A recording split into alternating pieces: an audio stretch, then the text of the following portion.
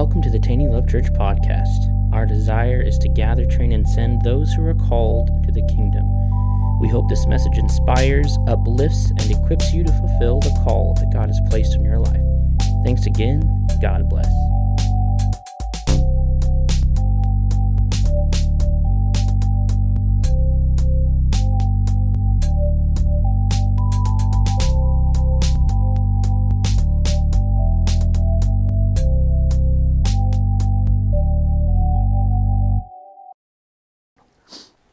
Thank you, Jesus. Did you guys all have a good week? Yes. Me too. I got to work on, I primarily work for one person. I don't work a lot of hours during the week. The Lord has been asking me to take more and more time off from work, which has been great. He's been diligent to take care of Becky and myself. But every once in a while I get an opportunity to do some custom work, and I had someone reach out to us, and I was able to make. Now, this might not be exciting to you, but it was exciting to me. We were able to build this railing in this 110-year-old house that was this Airbnb. And there's something to being able to retrofit hardwood into existing hardwood and making things work and making it right and working with my father. It's just, I really enjoy the creative part of that. It's an outlet that I enjoy. But it was such an awesome time with my dad working on this project, and the lady overpaid us. She was so thankful. But I just think about how God has put things inside of us, right? Like, why is it that I'm skilled at this? Why is it that I enjoy this? And it's because it's something that God has put inside of me. And every one of us is unique in that way. And it feels good to be able to operate in a way that you're graced. Does that make sense? And so many times we kind of begin to sense some things that we're skilled at, and we're trying to get to that point. But God wants you to be in that point more than you do, and all it takes is just some surrender and some obedience. And I just am excited to see how God is growing this church up and seeing families and friends move into better jobs and move into better situations and operate in their callings in a greater way. It's what our desire as pastors is that you would do what God has designed you to do. And sometimes that's full-time ministry, sometimes that's part-time ministry and part-time work, sometimes it's full-time work being a support to full-time ministers. There's lots of calls that God has on people's lives. It's not always a pulpit, because people in the pulpit need people in support of them. Does that make sense? And so if we can all just be the body part we were designed to be, it'll such a fulfilling operation for you to be in the place that God has called you to be. So I just wanted to share and admonish you in that way. Who was here last week? I was. Anyone else? Okay. So we started a new series last week. It's something that I'm excited about. And the title of the series is God's Will Regarding Your Finances. Now, I kind of hinted in this during offering that I was sharing some of the things. And here's what we established last week, okay? Because I know that people have varying degrees of understanding when it comes time to God and money. And some people say, "Preacher, don't talk about my money from the pulpit." Hey, I hear you, but I just work here, okay? Like, this is my job. And we last week I asked you three questions, and the first one was, can we agree that all Scripture is God-breathed? Yeah. And I made everyone raise their hands. So let's do that again. Everyone agree that all Scripture is God-breathed, okay? Okay. Question number 2. Can we agree that if we find it in the Word and it's in context, very important, that it's for us, that we believe it? Let me see your hands, okay? The third question is, can we agree that God is the same yesterday, today, and forever, according to Hebrews 13:8? Can we agree? Okay, perfect. So the burden of proof is on the Word now. It's not me trying it's not my theology I came up with to try to convince you of a thing. It's me finding truth in the Word and sharing it with you. Does that make sense? That's literally like the job of a pastor or a shepherd is to lead the sheep to food and to drink. Right. This is what I am doing, okay? I'm saying, here's this truth that I found in the Word. Now, it's your job to get into the Word yourself, to seek revelation. I said this before. If it's in here, it's for you, right? So should you read it? Yeah, absolutely. Front to back, Old and New Testament. Old doesn't mean like passed away. Old just means before. You could call it the before Jesus Testament and the after Jesus Testament. They're both good and they're both truth, right? Sometimes we think Old Testament and we think, well, that's for them old guys. That's not the case, okay? This is for us, right? Old Testament, New Testament. The New Testament writers wrote with the understanding that you knew your Old Testament. You understand? So reading the New Testament without the Old Testament, you're missing literally one half of the revelation that God has for you. Is that fair to say? Okay, so we talked about the word faith. The Bible says that faith is the substance of things hoped for, the evidence of things not seen. And the word hope in the Webster's Dictionary means to expect with confidence. Okay? So you could say faith is a confident expectation. And so I asked another question. I said, how can you have confidence, how can you have faith in an area that you were unsure of or not totally convinced of? How can you have faith in an area that you're not convinced of? You can't. Yeah. If you're not convinced that Jesus Christ died for you, are you saved? No. You think, there's a lot of people on that fence. Yeah, I heard about what Jesus did. I'm just not really sure yet. Well, you're not saved. I'm not trying to beat anyone up. You're believing in something you're not really sure if you believe in. So you're not believing in anything. Fair? Right? So faith means to expect with confidence, right? It's a sure thing. It's a going to happen, right? So you cannot have faith, you cannot have confidence in an area that we're not 100% sure of. So the reason why this series came up is someone was asking me some questions about the subject of God and money. And we were on different sides of the coin. I don't get into arguing theology.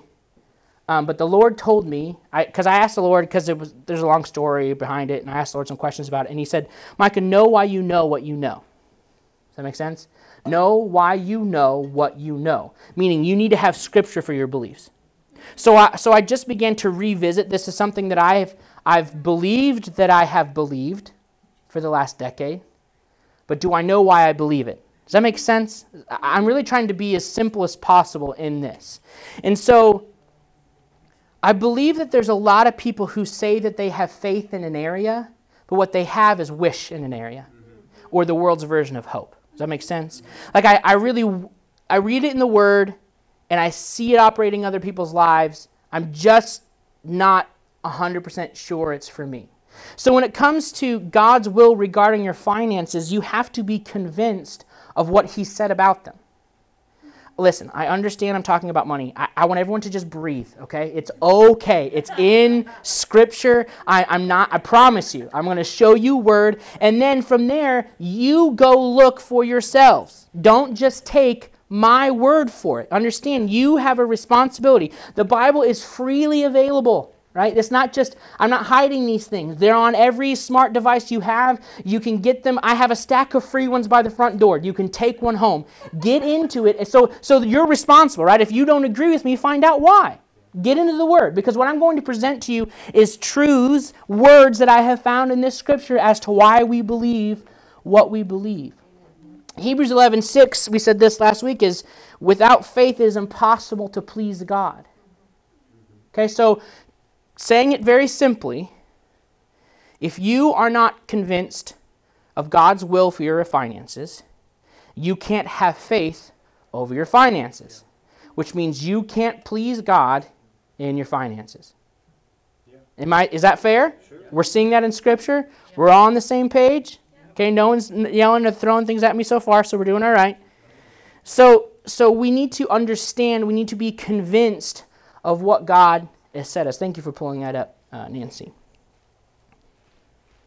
Being convinced of something means it's part of your daily operation. It's not something you're learning or something you are gaining confidence in. It's something that is in operation. Yeah. Does that make sense? Sure. For instance, we're all aware of gravity, right? Why? Thank you. It's always working. If you were walking down the street and all of a sudden you started floating off the earth, you'd think the rapture was coming. Like we would be really confused. Gravity is in constant operation because it's a law. It was built when the world we live on was created, gravity was created, right? I don't know when God created gravity. You can ask him when you get there, okay? But it's a law. We're so aware of gravity, but do we talk about it? Not necessarily. Why? Because it's just always there. Gravity is so much a part of our existence that we talk about it in second person all the time. I don't know if that's the right way to say that. Everything we talk about has an understanding of gravity applied to it, right? You say, I'm going to drive from my house to the store. What keeps the car on the road? Gravity. Right? You don't have to think, I got to throw weights in the trunk so I can drive to the store so I don't float off the earth, right? That's not even in our brains because gravity is in constant operation, right? It is always going to be. We are so convinced of it because it's in operation all the time, right? We don't wake up and go, man, I hope gravity works today. I got to get somewhere. I got to travel here. I got to go do this. I got to go work. I really hope gravity works today. Yeah. We're convinced of it. We don't even talk about it because we're so convinced of gravity. Yeah. It's a natural law that always works, okay? The government passes laws for the workplace of safety. Correct. Because of gravity. It's so much an operation of everything. It's part of our speech. It's part of how we talk. We have such an understanding of its existence that we just operate as if it exists because it does. Yeah. Fair? That's what being convinced of something is. So when it comes to money, okay, there's that scary word again, for whatever reason.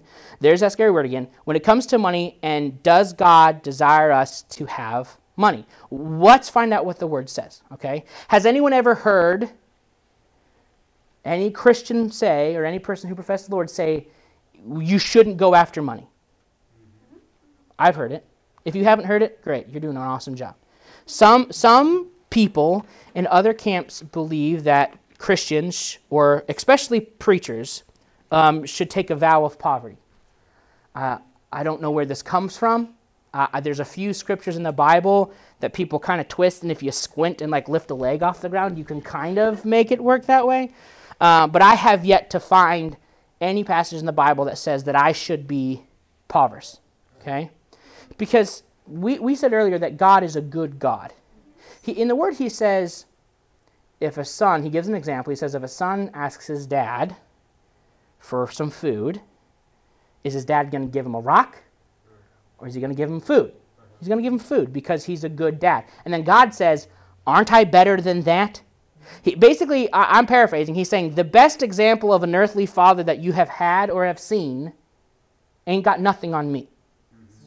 In comparison to the best dad that you have, that you've seen in your life, maybe it wasn't your dad, maybe there was a father figure or someone around you, the best example of a dad that you have had has nothing compared to who God is, right? So if there's a dad on earth who would give you a good thing, how much more would God give to you? Okay? Last week what we did, I wanted to start at the beginning. If I just do my recap, that'll be the entire time we have. So I'll be as quickly as I can here. What we did is we visited Abraham. Or Abram becoming Abraham, and the covenant that God formed with him, and every step of the way God prospering. And what we found out last week is that Abram was prosperous before the covenant was formed, simply because he was in relationship with God. That's why when he went to Egypt, he left Egypt better than he found it. Far better. He had livestock. He had servants. So remember how I said we should have enough so that when we have excess, it falls on those around us? That's Lot. Lot was hanging out with Abram, and he just by being around Abram, there was so much wealth and prosperity and extra involved in Abram's life that it rolled over onto Lot. And they grew so much that their herdsmen were fighting over grazing rights, and so they split up. And he said, you take one side and I'll take the other. And then when God formed, Abram had so much, he had so many servants, his house was so big that when Sodom and Gomorrah was captured and his nephew Lot was captured, he just took his family, his servants, and went and overtook these armies. Okay? And when God formed his covenant with Abram, God said, I'm going to make you very rich. Now, by all standards, he already was. Abram was doing pretty good before the covenant with God. And then in his covenant, in the covenant that God formed with Abram, basically what God was saying is, all that I have I give to you because all of yours is available to me. Does that make sense? We actually saw this in Abraham's son. Okay, just follow me. And I'm going to present this to you. You can look at it yourself. Abraham is an example of the covenant promise we have with God currently today. Am I right? Yes. Okay. We're on the same page. God asked Abraham for his one and only son, because God was going to make his one and only son available. Does that make sense? It's a covenant relationship. He's literally showing Abraham, I'm going to ask you for the one and only son because I'm going to give you my one and only son. You understand what I'm saying? It's a relationship. It's God saying, you get access to all I have, I get access to all you have. Does that make sense? You get access to all of me, I get access to all of you. This is why I say if you want God involved in your finances, get him involved in your finances. Because he's not going to usurp authority over you in any area of your life. He will operate in any area that you give to him. And this involves everything.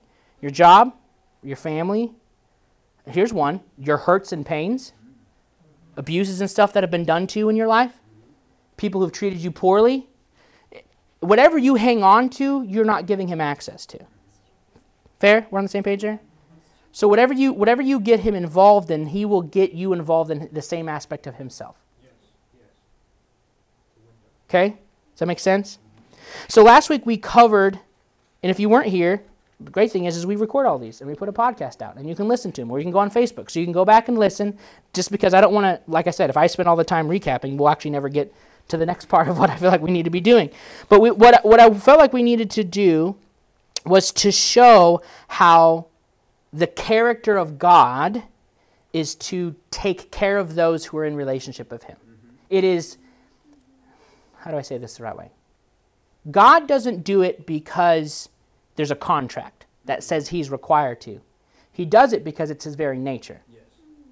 And what we see that in the story of Abram becoming Abraham is that it's always been part of God's character to take care of, to love, to help those who are in relationship with him. Now, a lot of people would say, well, why aren't we all just having all kinds of money? Because there are a lot of people who aren't involving God in their decisions to do so. The word says if you can be faithful with little, you can be faithful with much. That's why oh Lord, help me. Okay.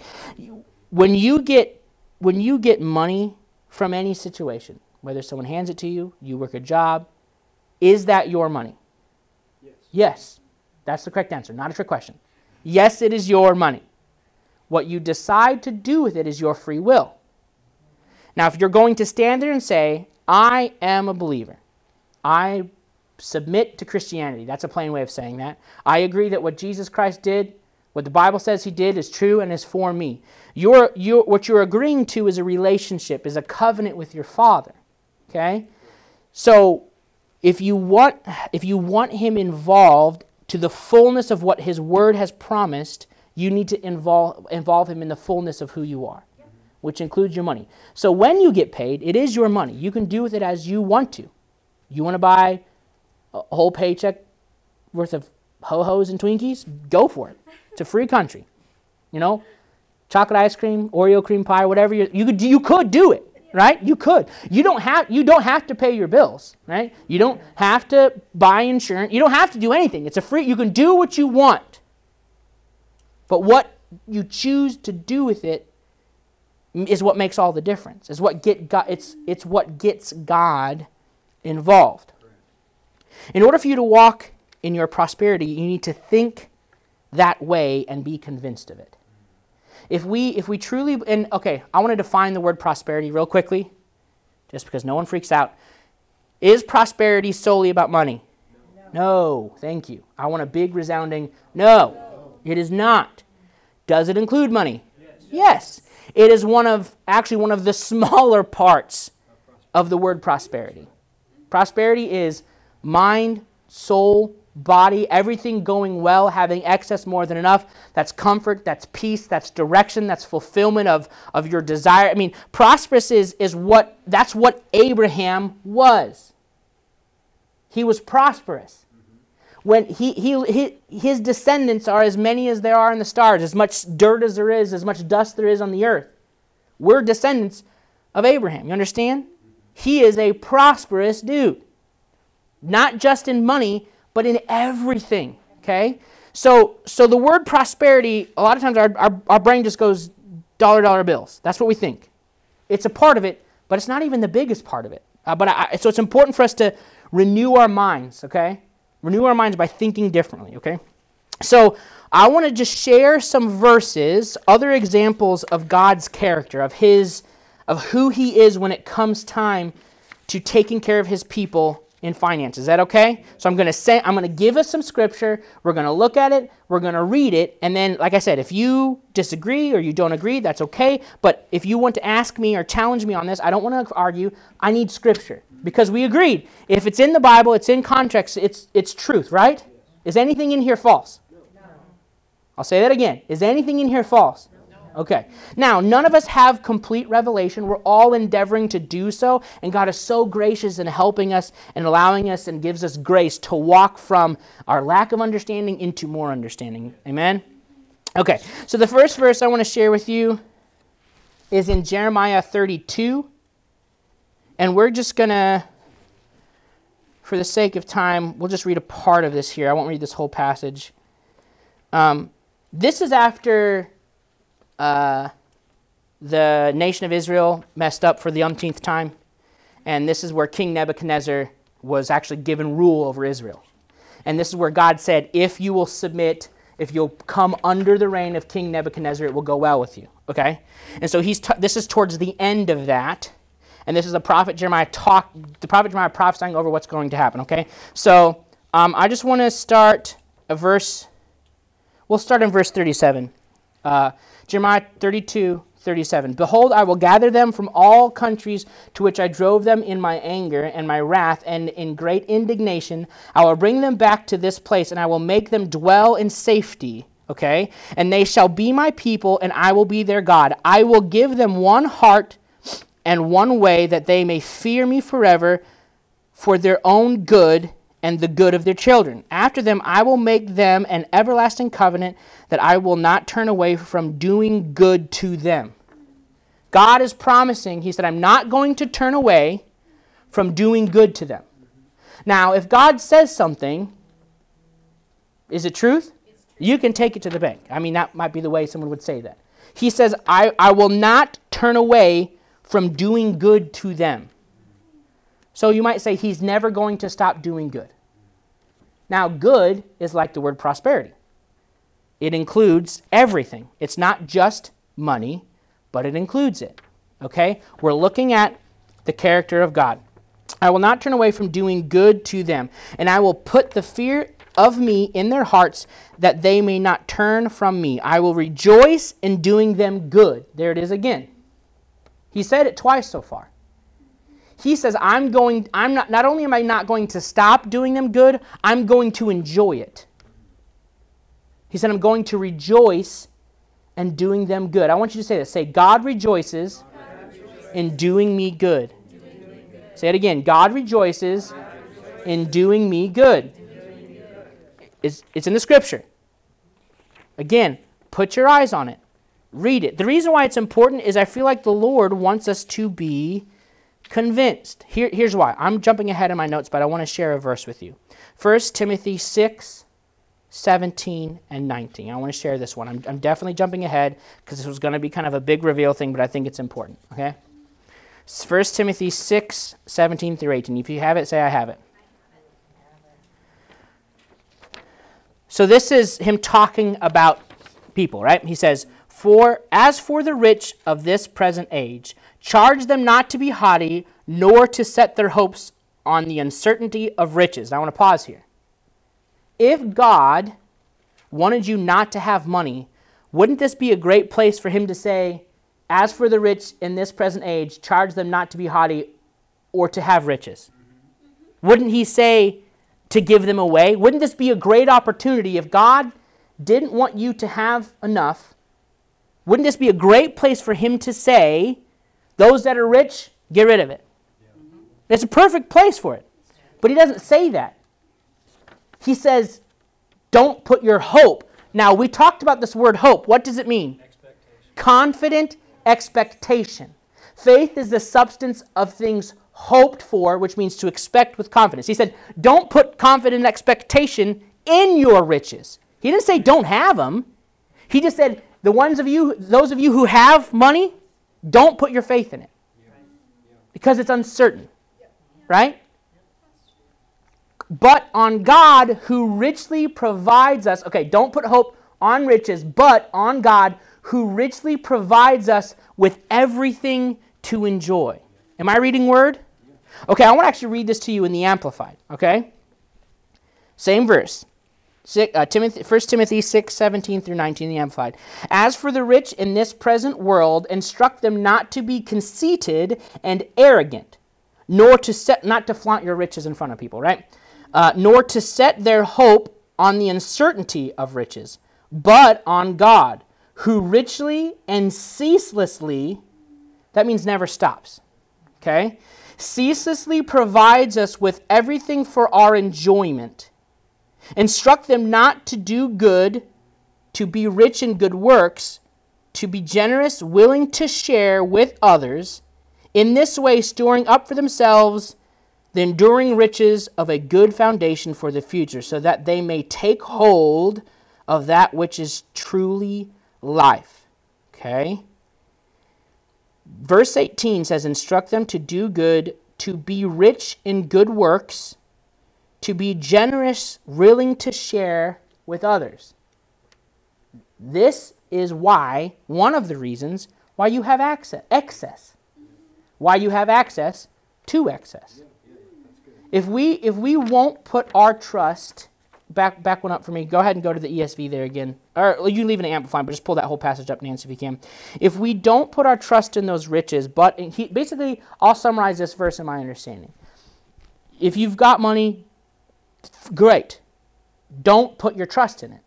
But put your trust in God, who will richly and ceaselessly increase you. So that you have excess, being willing to share of that excess to those who need it. Now, I'm summarizing this verse. If you don't agree with that, that's okay. I'm not forcing it on you. But this is what I'm seeing inside of this. He richly provides us with everything to enjoy. So let me ask this question.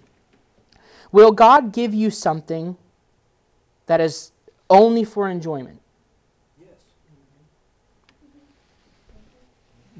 It's in the Word. Yes. I'll give you an example. He gave me a wife. He gave me kids. He gave me great relationships. I was born into an amazing family. Now, you might be able to say, well, Micah, there's a purpose behind that. Yeah, but I enjoy it. Okay, how about this? I went to Aldi's this week to pick up some groceries. Now, all I needed to do was to get some pizza for dinner, okay? But you can't walk in Aldi's and hungry and leave with only pizza, especially when you have two young girls in tow, okay? So Sarah wants a bag of grapes, so we get Sarah a bag, that's a great healthy choice, bag of grapes. We go around, we find some snacky things, and we get to the dessert aisle, and we find some, what did I buy? The gelato bites. I found these little things for the girls.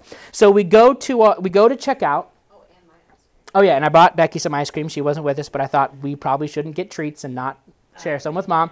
And so when we get to the checkout aisle, this lady came up to me, and she said, hi, are you the pastor from Hollister? And I said, yes. She goes, I'm going to buy your groceries. I said, okay. And so she bought them, and I said, do we know each other? She goes, no, but I know who you are. I said, okay, that's fine with me. Now, the pizza was what was necessary for dinner. Everything else we bought was purely for enjoyment. yet God still bought it. And the lady put $20 in my pocket. You understand what I'm saying? So this is an example of God giving us some. You know how long those gelato bites lasted? They didn't make the night. They did not make the night. No, they made it home. And then from there on, I can neither confirm nor deny how they went about the wayside, but they did not make the evening, right? The only thing we have left from that whole entire endeavor is the grapes. Everything else has been laid waste too, okay? But it was just for our enjoyment. Those like grapes aren't necessary. The snacks we bought aren't necessary. The gelato, the ice, that's not necessary. It was simply because we enjoyed those snacks. You walk into a store hungry, I mean, you're going to buy snack food, right? So God sent someone to pay for our groceries, and it was simply, all that was necessary was the pizza. Because you should, it's important to feed your kids. To be a good human adult parent, you should feed your kids, right? That was necessary for food. But everything else was just for our enjoyment. That was it. And I'll even tell, God might have even done that for me this week so I could give it as an example on this Sunday. Maybe that might be it. But I'm telling you, I didn't need gelato bites. In fact, I probably need less of those. So that's really, I probably should have more carrots and celery, really. But I enjoyed them and God gave them to me. He says, but don't have your hope, your confident expectation, your trust in the uncertainty of riches, but on God who will richly provide you. The Amplified said ceaselessly. I like that word. Go back to the Amplified. Who richly and ceaselessly provides us with everything for our enjoyment. And then he says, instruct them to do good, to be rich in good works. So he's saying you can be rich in money and in possessions, but also be rich in good works. To be generous, willing to share with others. You should be rich in both. In fact, it's really hard to be rich in good works if you don't have extra. Is that fair? It's really, really hard to give of an empty cup. If you're just scraping by and you're just living paycheck to paycheck, how do you have excess to give? I'm not coming against anyone and saying you're doing a bad job because Becky and I have you ever lived less than paycheck to paycheck? We did that for about 7 years. Okay, that was not like you swipe the pump at Casey's on Thursday because you know that the credit card won't come out till Friday, or you get the Target card, you can swipe it on Wednesday because it doesn't come out of your bank till Friday. Like, I knew how to manipulate the system. Okay, I've lived from less to paycheck to paycheck. So what I'm saying is I'm not coming against you and saying you're doing a bad job, but what I'm trying to show is like, look, we can come up out of that situation because God wants us to be rich in good works, but we have to have ability and access to do good things. Does that make sense? Becky and I cannot travel to these conferences where the power of God falls and these people get completely restored and healed if there's not money to send us there. Does that make sense? We can't come into this building and turn the lights on and sing and praise and worship and get together and look at each other in the face if we don't have money to do that. Would you consider this a good work? Yeah, this verse is talking about it. We have excess in the bank so we can continue to do the good work that God has asked us to do. He says, be rich in good work. This is when the people who preach, who talk about people who are supposed to be poor and not supposed to have money, they're literally talking against this verse. Because, have you ever heard anyone say, why does that preacher need that plane? Why does that preacher need that car? Why does that preacher need that nice watch? They should sell it and what? Do you know that they're speaking Scripture?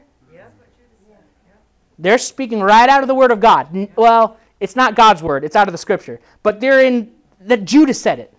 The guy who betrayed Jesus. Okay, so that's the company that they're sharing.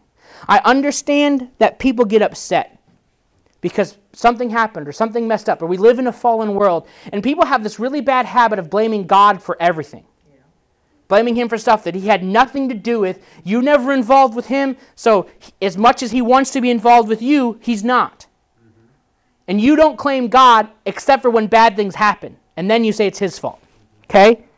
It's a bad understanding.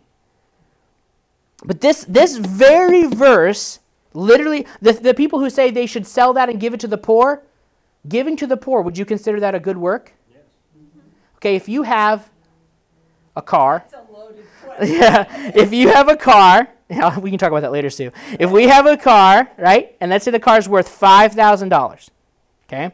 If I sell that car and I get $5,000, I can do $5,000 worth of charity, right? But what happens when the car's gone? What happens when the $5,000 is gone? I have done a total of $5,000 worth of charity. This is what I don't understand when people get so angry about people who preach the gospel talking about having money. I don't understand it because they're saying they should sell it or they should get rid of it and give it to people who need it. Yeah, I want to keep doing that. So I need to have things to continue to do that, right? I don't want to just give to someone once. I want to be able to be used in multiple occasions, right? The ministry that we helped in Ohio, we have a part in every person that gets healed. I'm talking spines straightening up. I'm talking cancer being healed. I'm talking demon possession leaving. Because of that ministry, we have a part of that because we had excess and God said give, right? It's not our job. It's not Tenney Love Church's job to be the answer to every need in the world. But there are needs that he's going to call us to be a part of. Does that make sense? What do we need to be a part of those things? How do we excel in good works? Meaning, how do we have lots and lots of good works? By having access to do those good works. This, if I were to say what motivates me most when it comes to finances, it would be this passage right here. That God has promised that he will give us richly, ceaselessly, all things for our enjoyment. But he says, don't stop there. He says, don't stop there. Instruct them to do good, to be rich also in good works. Not just rich in possessions, rich in good. Like, if you were to have a scale, they should be raised up at the same amount of time. The more access to money and things you have, the more good works and things you should be able to do. The great thing is God will give you a good car, and give you a good house, and give you a good job, and give you good relationships. If we're supposed to be a city on a hill, okay, is that city made up of paper shacks? If the God of Abraham, Isaac, and Jacob, right, the guy who spoke and light became, right, the guy who breathed life into a chunk of mud and we came out of that, why would anything he would create be less than what we could do? Does that make sense? We're not better builders than God. We're not better at construction than him. If you want to know the character of God, look at how the temple was made. It was very precise. There was gold, there was bronze, there was silver, there was skilled craftsmen, specific people who were gifted to build things and make them beautiful. Is that still part of God's character today? Yes. Has it changed? No. Why do people think it has? This is what I don't understand. People will go, well, that's part of the old covenant. You don't even know your scripture. That's not what the word says that Jesus came to fulfill the law, it means he came to fulfill what was required for your righteousness. That's what he came to fulfill. Because the law, the 10 Commandments and the 613 laws that came out of that were put in place to make us righteous. Okay? God's covenant and his love and his desire to pour goodness and mercy out on us has never changed. It was there before the covenant. Yeah. You understand? We saw that with Abraham. We saw that with Abram and then becoming Abraham. It's always been part of his character. So Jesus came to fulfill what was required for our righteousness. For us to stand and right with the Father. That's what the law did. Again, God's character of blessing and love and pouring out things was there before the covenant with Abraham. Okay? It was before the 10 Commandments with Moses. Okay? And it was before what Jesus did, and it was literally the first interaction, one of the first interactions we see God on this earth with people. It's always been part of his character. Look at the Garden of Eden. Yeah. There was no dead things in it. Beautiful things. Things that it's always been part of his character. It's not an old covenant, new covenant thing. It actually has nothing to do with it. It has everything to do with relationship. It's in the Word. If you're not sure if you agree with me, I don't want you to believe me, I want you to believe Scripture. Right? We agreed on that, right? Yeah. Okay. What time is it? I've hit 2 scriptures. We have not gotten. Hey, we can go back next week, right? Yeah. Let me jump ahead here a little bit. Yeah. Yeah, that's where I'm going. Did you look at my notes? Oh, we talked about it last night. Okay, I'm going to end with that one. Okay, so we actually visited. Actually, I will do this. We have time. If I don't get to everything, I can talk about next week. Exodus 12:33. I want to do this one real quick. So this is another example of who God is. Okay. Exodus 12:33 through 36. You guys have it? Not yet. Okay. Well, we can wait. Exodus 12:33. Okay. How about now? Anyone have it? Okay. So this is the Israelites were in Egypt. This is after all the plagues, and this is when they're letting the people go. Okay. The Egyptians were urgent with the people to send them out of the land in haste. You would be too if you had all those plagues come upon you, for sure. For they said, "We shall all be dead." So the people took their dough before it was leavened, their kneading bowls being bound up in their cloaks on their shoulders. The people of Israel had also done as Moses told them, for they had asked the Egyptians, for silver, gold, jewelry, and for clothing. God instructed Moses to tell the people this. And they left Egypt rich. They were coming out of a terrible situation. God brought them out, and he brought them out how? With riches. With blessings. Again, like I said, this is before the Ten Commandments. This is before the law. The thing that Jesus fulfilled, this is before that. It's a character of who God is. He brought them out of a bad place, not only just brought them out of the oppression, but brought them into riches. Gold drew Egyptians for silver and gold. You know that Egypt at this time was like the richest nation? They put gold on their statues, they had so much of it. Right? So they literally gave the Egyptians, as they were leaving, gold and silver and jewelry. Because that's a character of God.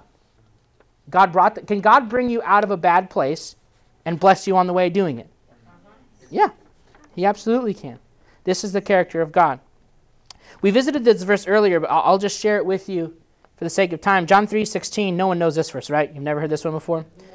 For God so loved the world that he what? Gave his only Son, that whoever believes in him shall not perish, but have eternal life. For God did not send his Son into the world to condemn the world, but in order that the world might be saved through him. That was what Jesus did. God loved us so much that he gave. God has always been a giving God. He has constantly been giving. He gives. He gives, he gives, he gives, he gives, he gives, he gives, he gives, he gives, he gives, he gives. He's always gave. Why did he create us in the first place? He gave us life. He gave us relationship. He didn't have to, but he wanted to, because he is a good, loving God. God doesn't have love. He is love. Without him, love wouldn't exist. We wouldn't exist. It's in his very nature to be a giving God. God loved us so much that he sent his only Son so that we would have eternal life. If you look at that and you study this out, it's so that we can live in relationship with God here on earth. Because our sin caused separation, and God did not like that separation. He desired personal, intimate relationship. So he gave his Son to fulfill the requirement, the righteous requirement of the law, as it says in Romans 8. God did through Jesus what the law could not do because the law was weakened by the flesh. Right? That's what it says in Romans. Jesus came to fulfill the law so the righteous requirement of the law would be fulfilled so that we could live in relationship with him. This whole prosperity, riches thing has always been a part of who he was, and it always will be. You cannot attest this to the law or to a covenant because it was never part of it in the first place. Okay, let me make sure I'm being clear here. It wasn't excluded when God gave the law to Abraham because it was already part of who it was. Abraham was already rich in relationship, and God said, I'm going to make you more rich. So it actually is included in the covenant. That makes sense? But not in the law. Because the covenant God formed with Abraham was before Moses and the law. Make sense? We're on the same page there? This is why it's important to know your Old Testament. It's important to know what the Word says. All right, 3 John 3. We'll read a couple more here, then I think we can be done for this week. Yeah. 3 John, what did I say? Yeah, 3 John 1. verses 2. Beloved, I pray that it may go well with you and that you may be in good health as it goes well with your soul. In the Amplified it says, Beloved, I pray that in every way you may succeed and prosper and be in good health physically, just as your soul prospers spiritually. A lot of people will look at this verse and say, this is just a greeting from John. And he's talking about things of the soul. And this, well, he actually defined both of them. I pray that in every way, say every way, you may succeed and prosper. Say succeed and prosper. Physically. As I know your soul prospers spiritually. Is it word? We're putting our eyes on it? All right. We already shared that verse in Timothy. I'll go to this one, and I think we'll be closed. Okay. 2 Corinthians 9. I shared this with Becky last night, and it was really awesome. God showed me some stuff on this. I'm going to read it in the ESV, and then we'll read it in the Amplified. 2 Corinthians 9, verses 6 through 8. I want you to put your eyes on this, or at least write it down.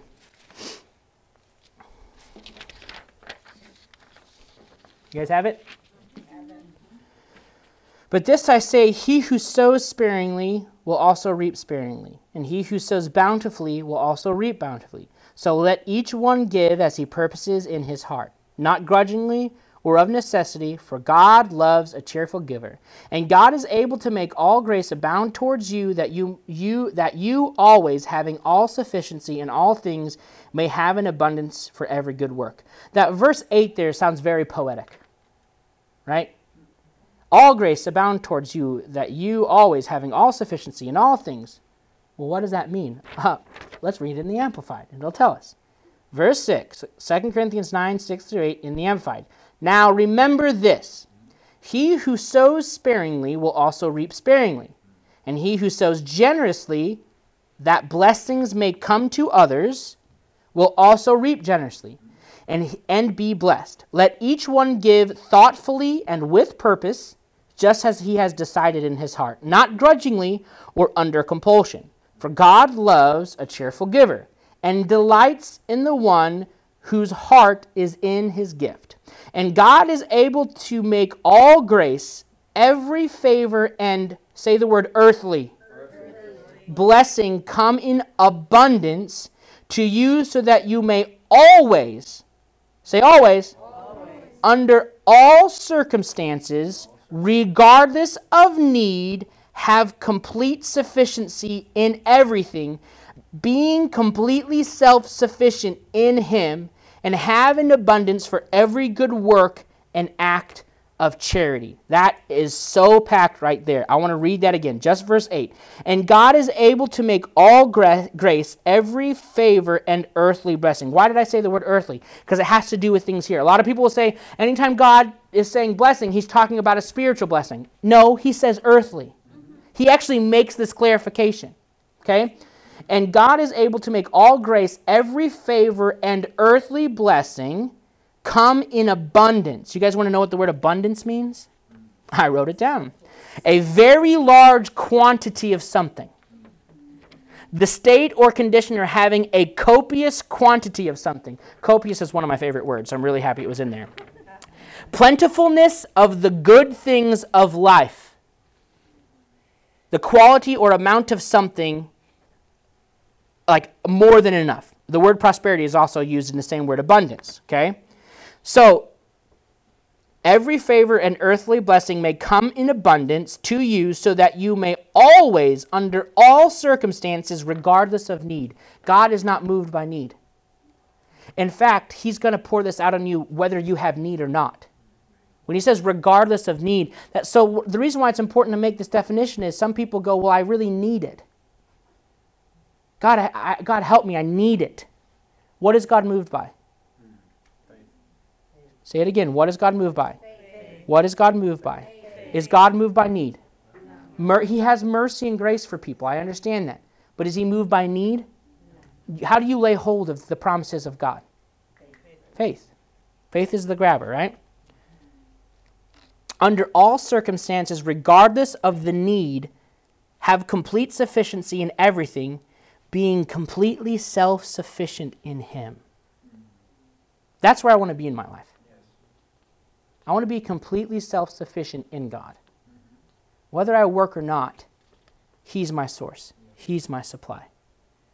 Whether I'm doing craftsman work or not, and I'm getting a steady paycheck, I want to be completely self-sufficient in God and have an abundance for every good work and act of charity. It's literally talking about the same thing he was talking about in Timothy. Same thing.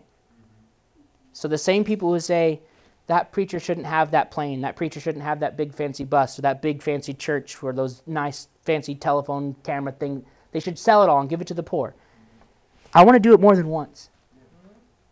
I want to be completely self-sufficient in Him, so I have an abundance for every good work and act of charity. So that when I see someone who has need, I can say, Lord, am I in a position where I can meet that need? And He'll say yes. And then I don't even have to think about what's in the bank account. We can just give cheerfully, able to, because you don't know how people are crying out to God in the middle of the night. You don't know how many people are kept up for the worry. And I'm talking about good, godly folks who are just believing for help, trying to come out of a situation. And the devil wants nothing more than to rob you, okay? I want to share one more thing with you, and then we'll go. The passage that says that God is a good shepherd, and it says there are others that try to come by a different way, and they're all thieves or robbers. What the Lord showed me in that verse is God said, anyone that changes my word from what it is to what they want is a thief and a robber. This is why we need to be convinced of what the word says about our finances, about money, about prosperity, about abundance. Do you want access to all of God's promises? Do you? Yes. Are you willing to do what it takes? Read the word. I said I was going to share one more thing, but this is my one more thing. Okay? There's a verse in the Bible that says, whoever gives up brother, sister, mother, house, land, car, I'm paraphrasing a little bit. He says, whoever gives it up in my name will receive in this time 100-fold. In this time, meaning here on earth. Okay? And it says, you will receive 100-fold with persecution. That's what the word says. So people aren't going to like it that you have money. People aren't going to like it that you're doing well. People aren't going to like it that you're helping people. Actually, the people who will like it the least are the family members of those who need help, because they've seen the dumb decisions that they've made. They can only see them from their actions. Does that make sense? But God will put you in a position when someone's truly crying out, they're just beginning to operate in faith. Maybe it's just an act of God's mercy and His kindness. If we have extra, if we have abundance, we're able to do all the good works that God wants us to do. He's going to give you stuff for your enjoyment, and then He's going to give you extra so that other people can come up out of the situation that they're in.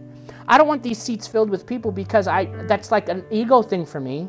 It's because I know that there are people within walking distance of this building who are crying out for help. And a lot of times that involves money. It's actually one of the smallest things that God cares about in the Bible. Really is.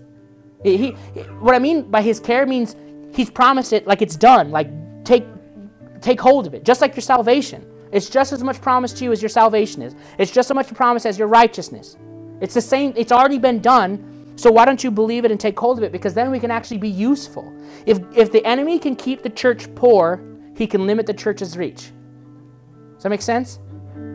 If the devil can keep you poor, he can limit your reach. Our goal isn't to be rich only in money, but it's to be rich in good works. But what does it take to be rich in good works? That's the question. What will it take to be rich in good works? Access. I'm not saying just dollar bills. Sometimes if you want to drive to Forsyth and go pray for someone, you need a car that can make it to Forsyth? Yes, is the answer to that question. Absolutely, right? If you want to invite a family that's lesser off over to your house to have a good meal, you need food, you need electricity, you need a house that can fit everyone, right? You need to have, when I say the word access, I'm not just talking about dollar bills, I'm saying being set up in a way that enables you to be a blessing to those who need it. That's what I gave you 2 verses. I gave you more than that. But the one here in Corinthians and the one in Timothy specifically talk about having more than enough so that you can be used to give to those who need. Does that make sense? Yes. Can we agree? Yes. Is it in the Word? Yes. All right. Then we believe it. It's something we should be convinced of. Let's stand up.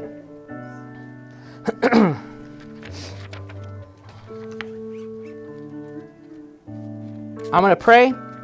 We'll do our confession, and then we'll be dismissed. Lord, I thank you so much for your word regarding the subject. I ask that as we hear these things, as we see this in your word, it would become more real to us, Lord. That we wouldn't be afraid of it. That even though persecution would come, even though it makes people mad, we would be bold enough to say, it's in your word, so we believe it. We use our faith and take hold of your promises, because I know that you have a big plan for us, and people out there who need access to you, who need access to things, Father, and use us. Use us. Get us set up in a place where we can be used to reach the hopeless, to bring hope to those who need hope, to bring health to those who need health, and healing and prosperity and wealth and increase to those who are crying out to you, Father. Get us in a position where we're able to make a difference in our communities and our families' lives. I thank you for that, Father. I pray blessing and peace and protection over everyone underneath the sound of my voice, that they would come up from the position they are to a new position. I thank you for that in Jesus' name. Hey, thanks for listening to the Tanny Love Church podcast.